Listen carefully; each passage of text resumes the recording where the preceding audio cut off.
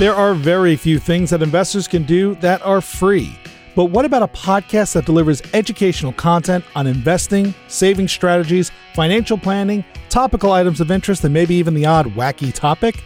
Welcome to Free Lunch.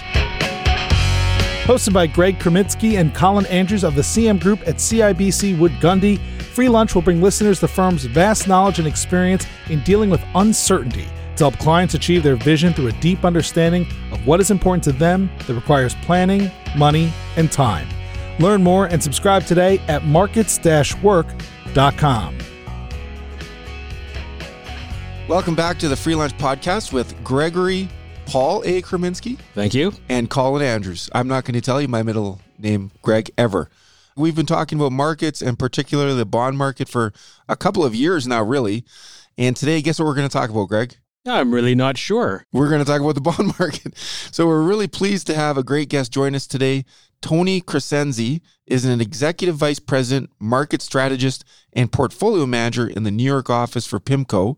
And prior to joining PIMCO back in 2009, he was chief bond market strategist at Miller Tabak and worked for Lehman Brothers and Prudential. So obviously he's got some experience, Greg. I think so. He's also written 6 books, which is 6 more books than you or I have written, including The Strategic Bond Investor and Beyond the Keynesian Endpoint. He regularly appears on CNBC and Bloomberg Television and other financial news media. And now the highlight of anyone's career, Greg, a guest on the Free Lunch Podcast. So Tony, welcome to the show. Thank you, Colin. And it is an honor. And I have a middle name. It's common for an Italian, Joseph. My wife has a middle name that I keep forgetting because it's not a name I've heard many times. She quizzed me last week and I got it wrong. So you've only been married a few weeks then, have you? Together 7 years. There you go. Let's kick it off. Tony, just a quick question, which is not a challenging one. We're interested in how you ended up where you are today. You've got obviously a long and storied career to date. Catch us up a little bit on how you got here. So quickly, it's 40 years now. March 28th marked 40 years since I began on Wall Street at 115 Broadway for Prudential Securities. It's feet from Wall Street.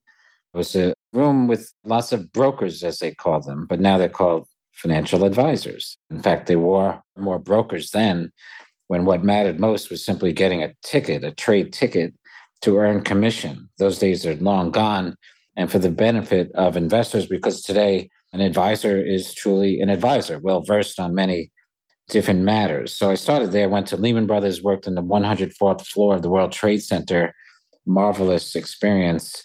Then to Miller Tabak, a boutique firm, dealt with hedge funds and big firms, including PIMCO, did a lot of bond market type stuff, investing for clients, trading futures and bonds, and began to get quoted a lot somehow, kind of feeds on itself in the media in the 1990s, and kept going and would write a lot. I'd like to write ever since second grade, when I spit out a bunch of book reports, more than the teacher wanted. I've been writing. And I wrote a lot in the 1990s and would write notes on the market. And I would send it to lots of people, including to Bill Gross, the founder of PIMCO in the 1990s. I simply saw a check mark on Bloomberg that he picked it up. I was super excited. It was like bagging the elephant, as they say, seeing the movie Wall Street. Somehow, 10 years later, he had people call me and said, do you want to come interview? And since you're working in New York, out in Newport Beach. So I got interviewed there and picked up, so to speak. And it's been a great experience traveling around the world for PIMCO, seeing the biggest investors in the world, large and small, though. I've seen and been to many events with direct clients, meaning could be a doctor, a dentist, a bus driver, etc., that have money invested with PIMCO. I've seen many, many people around the world. And I always try, and it's the final words, I think the allure to me of Wall Street is not the dollars and cents. Of course, that's important, but it's in how you can help people. Because if you're managing money for a hospital, for example, as we do, you're helping that hospital to take care of patients better, et cetera, et cetera. There's so many stories behind the monies we manage, millions of investors affected by us. So I take it very seriously. That's where we are today. I think you make a good point there. And Greg, I'm going to cut you off here just for a sec. Sorry about that. But I was hanging out with a friend of mine who's an orthopedic surgeon, and he was telling me how important our jobs are. I found that very interesting.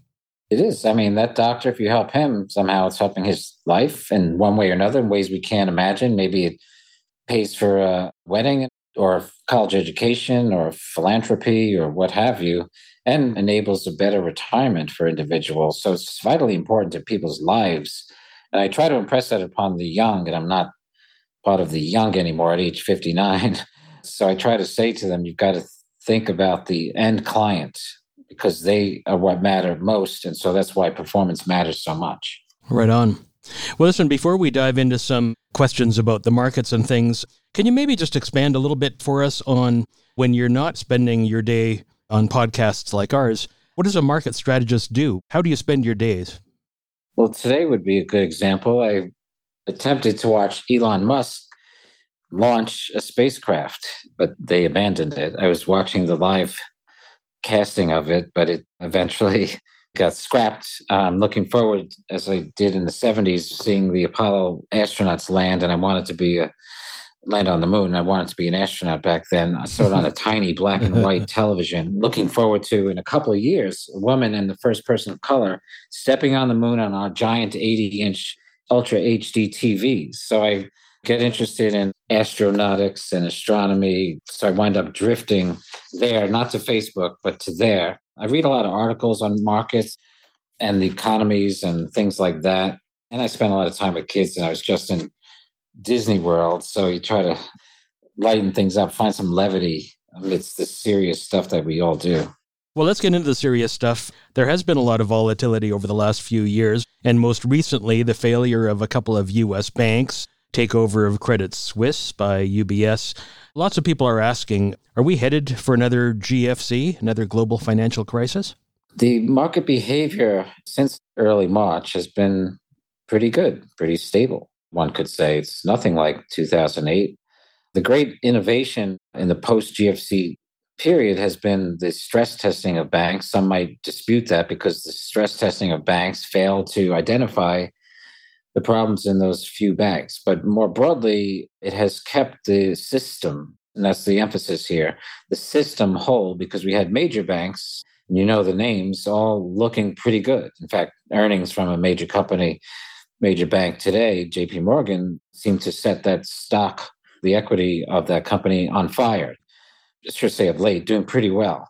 The big banks have done well. So the stress test imposed upon the banks subject them to a 55% drop in the stock market, a 40% drop in real estate prices, 10% unemployment, and 10% drop in GDP, which hasn't happened since the Great Depression.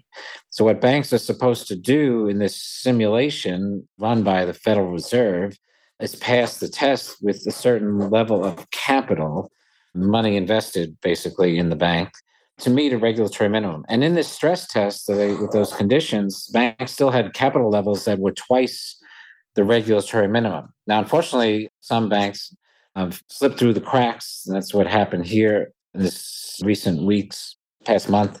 And there were failures, two of the biggest failures in history. But the system looks good. But let me give one quick perspective.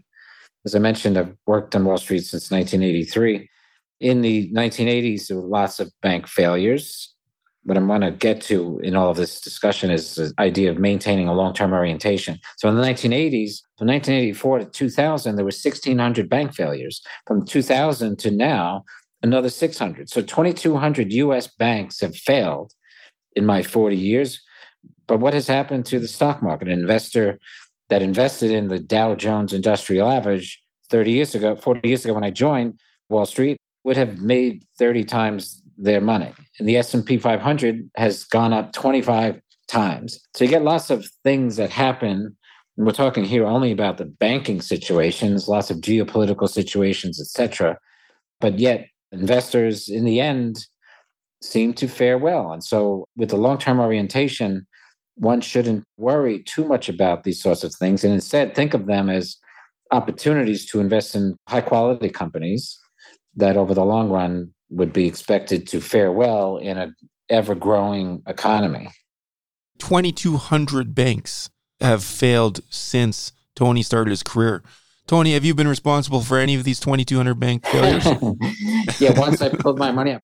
It's intriguing to think, though, and I didn't see the red flags. No one really did. throughout the past year, like many individuals, I decided, my big bank isn't paying me any money. I didn't like that I was getting paid 0.01% on my money. Actually, 0.02. I'm a preferred customer, so I got double the rate, whopping 0.02. Felt insulting knowing that T-bill rates, U.S. Treasury bill rates, were 4% plus. Today, a 3-month T-bill is about 5%. So why would an individual want to keep money in a bank rather than have the money perhaps invested in a highly liquid investment such as treasuries and certain bonds? So the money was flowing out, and I was doing it myself and knew many others that were doing it, and it kind of fed on itself. And that's what led to some of the stress. The so-called deposit beta was too low, meaning the Federal Reserve was raising its policy rate from 0 to now near 5. The extent to which banks were keeping up with that was quite low relative to normal. Individuals like me said, no, get me out. I don't want my money in a bank paying me nothing. Look at the nice interest payment I can receive monthly, quarterly, whatever. It's what caused a lot of stress. But it seems to be simmering down. The last 2 weeks, there's been inflows into banks in the entire system. Of course, we see stability in bank stocks, which is an important signal in itself. We talk to a lot of bond investors. Obviously, all of our clients hold bonds, and a lot of bond investors were, to say the least, surprised by last year's bond returns. And many people haven't experienced anywhere near that kind of volatility in the bond market in their investing lifetime. So maybe you could just talk about how unusual last year was for the bond market specifically. People expect the stock market's going to go down 20% from time to time, but nobody expects the kind of volatility in the bond market. Correct, Greg. And in fact, typical volatility in a normal bond fund, by normal I mean a core bond fund, based on the Bloomberg aggregate, which contains treasuries and mortgages and corporates and asset-backed securities. It's an aggregation of the bond universe. Typical volatility in that is, call it 5-6% per year. So that's the most that bond prices tend to move in a year on average for a portfolio having an average duration, as they call it, or maturity, somewhere near 6.5, 7 years. So it was quite dramatic to have double-digit losses in the bond indices. One should think about it, though, as an anomaly, in the sense that the reason it occurred was because of the extraordinary period of low and negative interest rates. Remember, $18 trillion of bonds globally had a negative yield. So if you invested money in a German Bund, a 10-year German Bund, a couple of years ago, you would put $1,000 in. The return was a minus 0.5%. You wound up with less than $1,000 after a year. But investors did that for the safety and soundness. So what happened in 2022 is a reversal of that. The markets said, well, this post-GFC period, and this is probably be the long-term perspective at some point, the post-GFC period was an anomaly. And now we should see interest rates returning to longer-term type levels, not high. In fact, the bond market today in the U.S. is priced for a 3% policy rate in the future and for it to stay there for a while rather than go back to zero. But it was that reversal of zero and negative interest that caused those losses. And because of the losses, I'll keep this in mind as an going forward, as when you're investing in the bond market, the likelihood of yields falling again to zero is shrunk simply by the experience of the past year, in the sense that what investor in bonds in the past year will forget what happened in 5 years, 10 years. It'll take a generation before investors can forget what happened. So that will make it very unlikely that investors will dive into German bonds at minus 50 basis points again. And so that'll limit how far yields decline, which will limit how much they would rise in a typical cycle the next time. So these returns today, final word is, returns look a lot better relative to prospective and historical volatility, with bond indices yielding 4.5 to 5% or so, roughly in line with the typical volatility. And that 4.5% today on the Bloomberg aggregate is about 2 points more than the average yield of the past decade. It's about a point more than the past 2 decades. You get the point. 30 years, it's roughly 25 basis points higher. So yields today look attractive relative to where they've been the last 30 years. And even going back 40 years when yields were higher, just below where they were on average the past 40 years. And so investors are shielded, in other words, in a sense, have a buffer today that they didn't have last year in higher income levels. Tony, I was listening to your interview on CNBC I think it was from last week, and you were talking about money market funds being a fool's game. Can you explain that for our listeners, what you meant by that and what you mean by that? When I saw the quote, I was not terrified, but I was worried that I don't want investors to think that money market funds are a bad place to be. I've written a bit about the money markets. I have one of my books was a 1,200-page book on the money market in 2007. That's literally the first year I began drinking coffee at age 43. I realized the power of it. I needed it to write 1,200 pages. So I know a little bit about money markets and money market funds, but so what I meant there is that it's a fool's game to simply focus on money funds themselves. And I have money funds personally and would advise investors to consider them as well. But the fool's game comes from thinking it's going to last. At some point, the Federal Reserve lowers its policy rate. Let me go backtrack a second. Today, for example, in money market funds, many of them have average maturity of under 1 week. So what they tend to invest in is this thing called repo. So investors with cash swap their cash with investors that own treasuries in this thing called a repurchase agreement, very short overnight type of return. That's about 5%. So what if the Fed changes that overnight rate downward? And that's what the market thinks will happen eventually. And then eventually your 5% yield in your money market fund, or 4 3/4, something like that, depending on the fund, goes down to 3. So why not consider then the chance at getting a capital gain when those yields decline? Because of course, when yields on bonds fall, bond prices rise.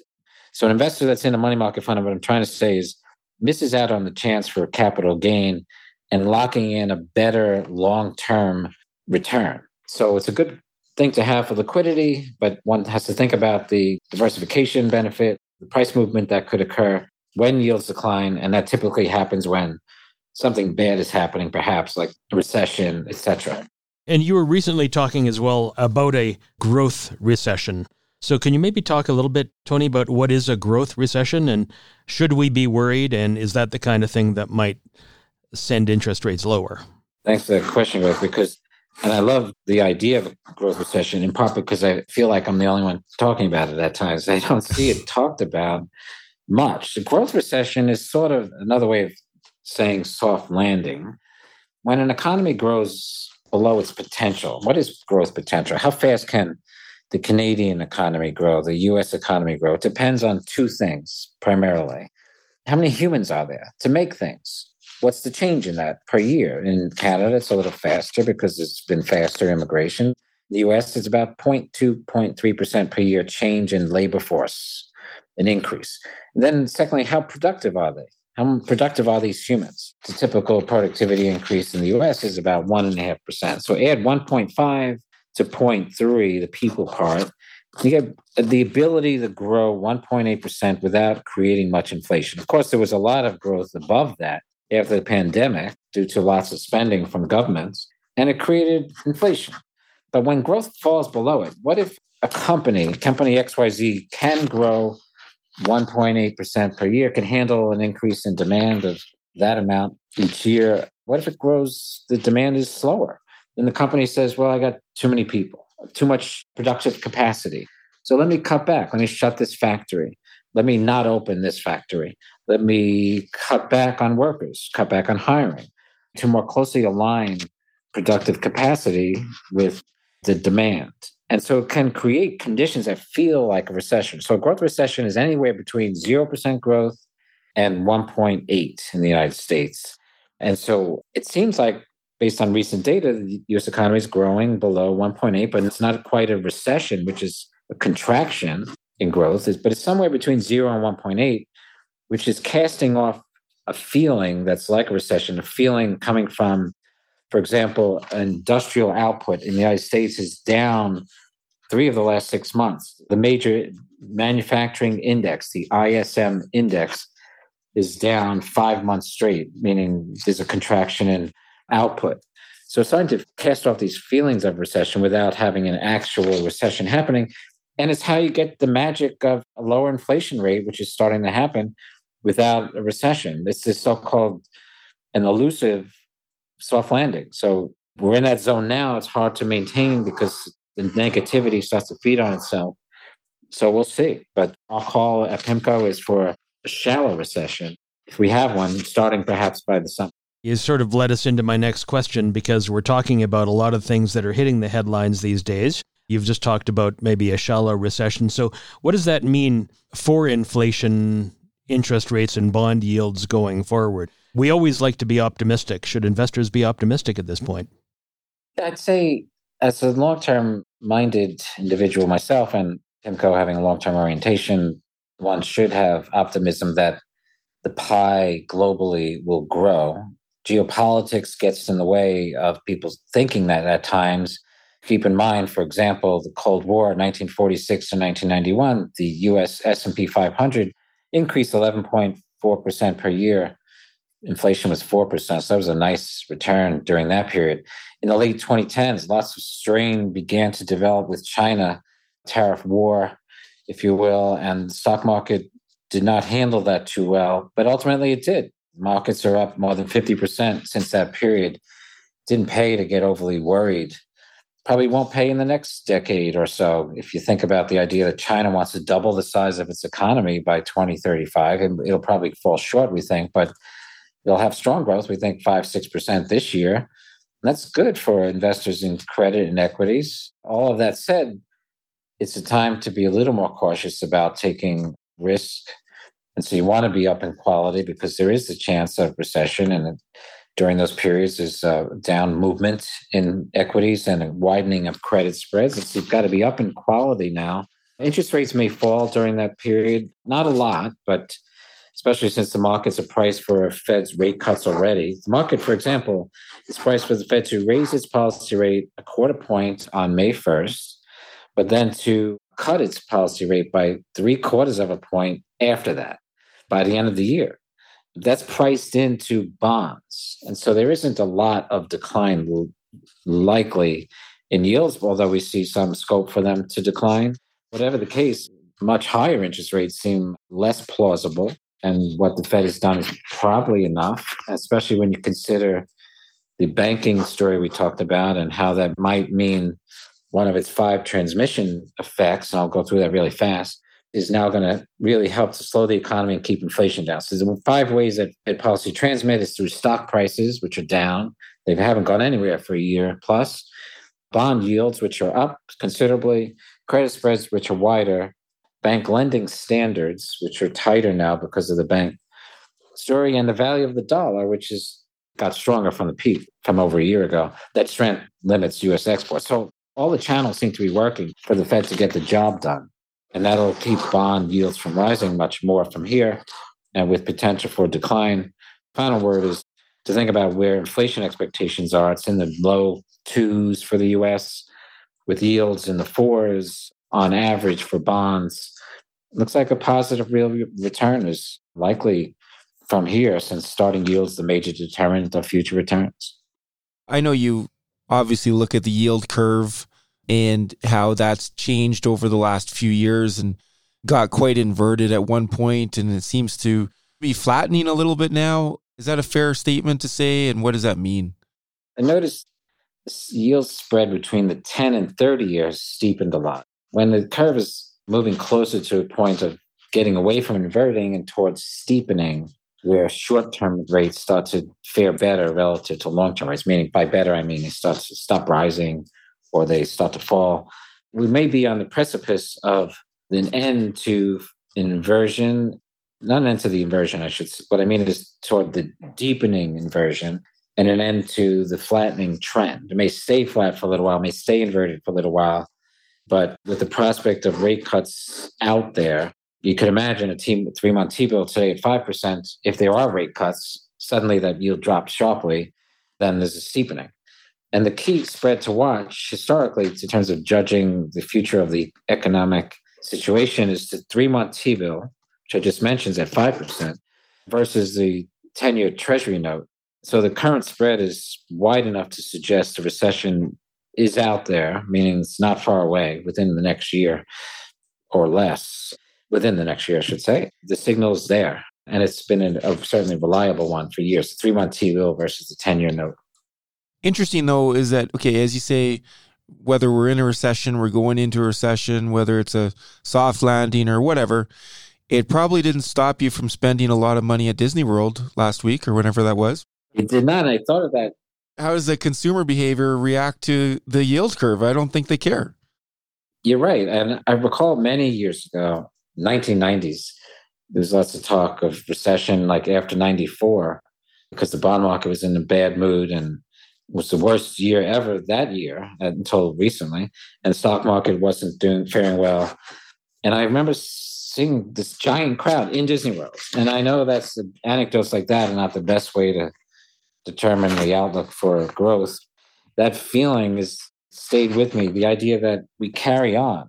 Individuals, and this is from Adam Smith in the 1700s, wrote a book called The Wealth of Nations. Famous book, of course. The idea being that the wealth of nations is created by individuals like you and I wanting to go out there into the parks and perhaps just have a good time. And we endeavor to do things through our work, through business ownership, creation, to enjoy our lives. And as each individual does that, collectively, we create the wealth of nations. And I think that's inherent in people and it'll never end. And that's why I tend to lean toward, personally, optimism, because we all endeavor to enhance our lives in various ways. And I'm thinking here about the money side, of course. I think you've probably just answered my last question because your time is valuable. And that question would be, well, what would be the best piece of advice you would give to a younger version of yourself, knowing what you know now after 40 years in this business when it comes to investing? Patience. Even as I worked in the World Trade Center for Lehman Brothers, I was impatient. I wanted to do more. I'd worked 3 years straight without taking a day off of any kind, vacation, personal, health, nothing. And I just wanted to keep going. I wanted to keep rising. Had I waited, everything would have gone well there, I'm sure. And I was impatient then. I had to find ways to keep it all going and did. So patience there, but that was also a lesson for investing. I've luckily applied it many times. Whenever I've seen markets decline, I was patient about it and bought the market, so to speak. Try to be like Warren Buffett and be optimistic as an investor. So I'd say stay with that optimism about the future and play the ups and downs. Don't get captivated by near-term stuff, short-term stuff.